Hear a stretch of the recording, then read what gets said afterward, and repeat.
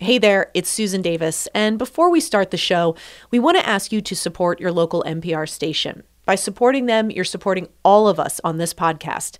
Our lives were upended this year, and we at NPR and all of your local stations have tried to cut through the noise to make sure you know the facts about the election, the coronavirus, and so many other stories.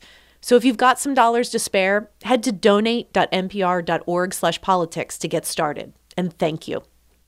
Hey. This is Ian from Philadelphia, and I just successfully completed my first semester of college after the COVID-19 pandemic inspired me to retire from the restaurant industry at age 29. Today's podcast was recorded at... It's 12:26 Eastern on Tuesday, December 22nd. Some things may have changed by the time you hear this. All right, here's the show. I continue to maintain that the restaurant industry is the hardest industry to work in, so your work is very much appreciated. Even before this year, that was true. Hey there, it's the NPR Politics Podcast. I'm Scott Detrow. I cover the Biden transition. I'm Miles Parks. I cover voting. And we are joined by Bente Birkeland of Colorado Public Radio. Hey there. Happy to be here. So today we're going to talk about just, the huge amounts of misinformation that are still out there about the election. This has been an ongoing story for several months. And, before we get into the other stuff, it's worth remembering that despite losing the election, President Trump has not conceded. He continues to sow disinformation. He continues to try and overturn an election in which the Electoral College has already voted. But just focusing on the disinformation side, Miles, how can we even begin to quantify how much is out there right now? It's really hard to do. I think I've been thinking about disinformation for a couple years now, and this year it's really been stark how we all have our individual internets, and no one's really thinking, about what other people are seeing or the quantity of what other people are seeing. But a lot of organizations have popped up in the last couple of years trying to quantify it.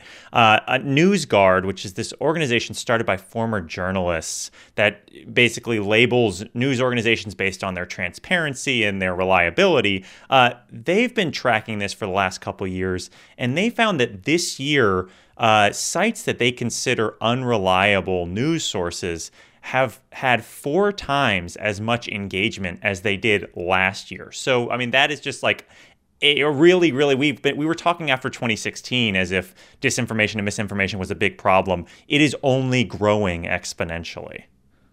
And is that stat after these various efforts by different social media giants to limit the spread of disinformation?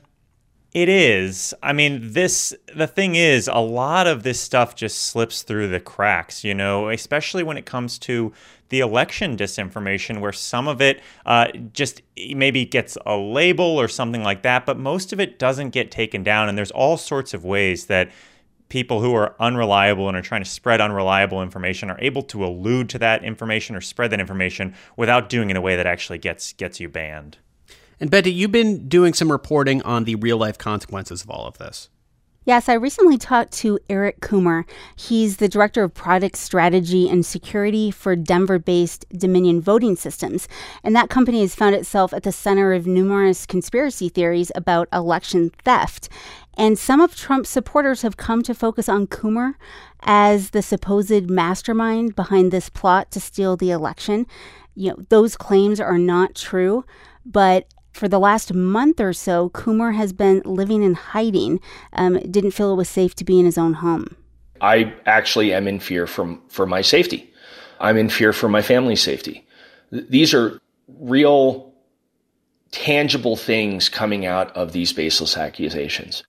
I feel like that's worth just kind of pausing and noting for a second that this is somebody who feels the need to go into hiding because this fake information, this disinformation that's out there being distributed by the president's allies, retweeted by the president, has put him in danger. Yeah, some of these allegations are pretty severe. They accuse him of treason. They call for him to be publicly executed, for his head to be cut off. People describe being warriors, and they have to do the work of men to repeal evil. And Coomer says he's just not sure what the end is here, and he doesn't know when things will ever go back to normal. Yeah, it's just like this crazy reminder. I feel like we keep getting reminders over the last couple of weeks as these threats have hit election officials across the country that, the election system is not some, faceless bureaucratic thing. These are all real people at the local level who are kind of like at the front lines, who have been doing the work for years, preparing for this election. And now when you actually kind of make this effort to undermine that work, the threats are coming to real people with real families and real lives. And we saw that Georgia official give that really impassioned press conference making this point, but these false claims are not going away. In fact, they continue to be amplified by news outlets like Fox News and Newsmax. Yeah, and now we're seeing basically these news organizations who have been a huge part in promoting a lot of these conspiracy theories now forced into this situation where they're starting to seemingly walk some of these claims back. We've seen Newsmax and Fox News over the last couple days release packages that basically undercut or fact-checked a lot of the claims that guests have been making on their networks for the last few weeks. Newsmax has no evidence to the contrary. Dominion has stated the company has no ownership relationship with the Pelosi family, the Feinstein family, the Clinton family, Hugo Chavez, or the government of Venezuela. Neither Dominion nor Smartmatic has any relationship with George Soros. And it seems like to be directly connected to this threat from Smartmatic, one of the voting companies that's in competition with Dominion.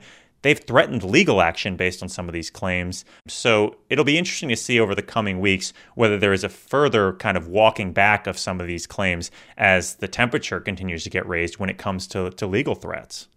And we have the metrics from social media of when you clarify something, it is almost all the time goes nowhere near as far and wide as the original disinformation. And then the question is, how receptive are people to that message? When I talked to Coomer, he said people are dedicated to believing whatever they need to fit their worldview. And I think a lot of us were surprised to see Colorado in the middle of this. We are a state that the president was not focused on in terms of, we weren't a swing state. Trump overwhelmingly lost in Colorado. We've been doing mail voting for a long time and have the so-called gold standard of elections because we have really stringent audits and signature verification. So I think how everything has evolved with Dominion and certainly with Coomer, it was surprising. He said he never saw this happening, and the company gamed out a lot of different scenarios of what could potentially go wrong during this election, and the company facing threats and people like Eric Coomer facing threats wasn't on their radar. Does he have any sense or any feeling of when his life could return to normal? Because, this isn't just continuing to be spread around, it's continuing to be amplified from some of the most high-profile people in the country. Right, and he said some of these conspiracies are merging with QAnon, and he doesn't see an end in sight. He said one thing to me that just stuck with me. He said some of the threats he's received have made very clear that these actors are in it for the long haul. The wishes are that I forever have to look over my shoulder, and I probably will. Wow. All right, we're going to take a quick break. When we come back, we're going to talk more about just how these systems actually work in reality and how that's clashing up against this disinformation about them. This message comes from NPR sponsor AT&T. There's a lot that's different about this school year, but one thing that hasn't changed is AT&T's commitment to education. They're focused on keeping students and teachers connected to learning. It's why AT&T has connected over 200 million students with tools and technology for distance learning. Learn more at att.com/remote learning. I'm Guy Raz, and on NPR's How I Built This, how Tim Ferriss, as an entrepreneur, author, investor, and podcaster, turned himself into a multi-million-dollar brand. Subscribe or listen now. And we're back, and Miles, I think one of the very frustrating things as reporters, and I'm sure election officials are 1,000 times more frustrated than reporters are, is that these claims have continued, and each time they are disproven, that does not affect the conversation. Nobody ever says, "Oh, you're right, there was a recount. Oh, you're right, signatures were verified. My mistake." I mean, let's just we've talked about this before, but it's worth emphasizing again that backups and verification and paper trails are a big part of this, and that there were multiple recounts in a lot of these key states. Yeah, and what's really weird, too, is the kind of juxtaposition of over the last, if you look at the last decade, the amount of claims that we're seeing because of the rise of the internet and social media have only exponentially increased, as we talked about.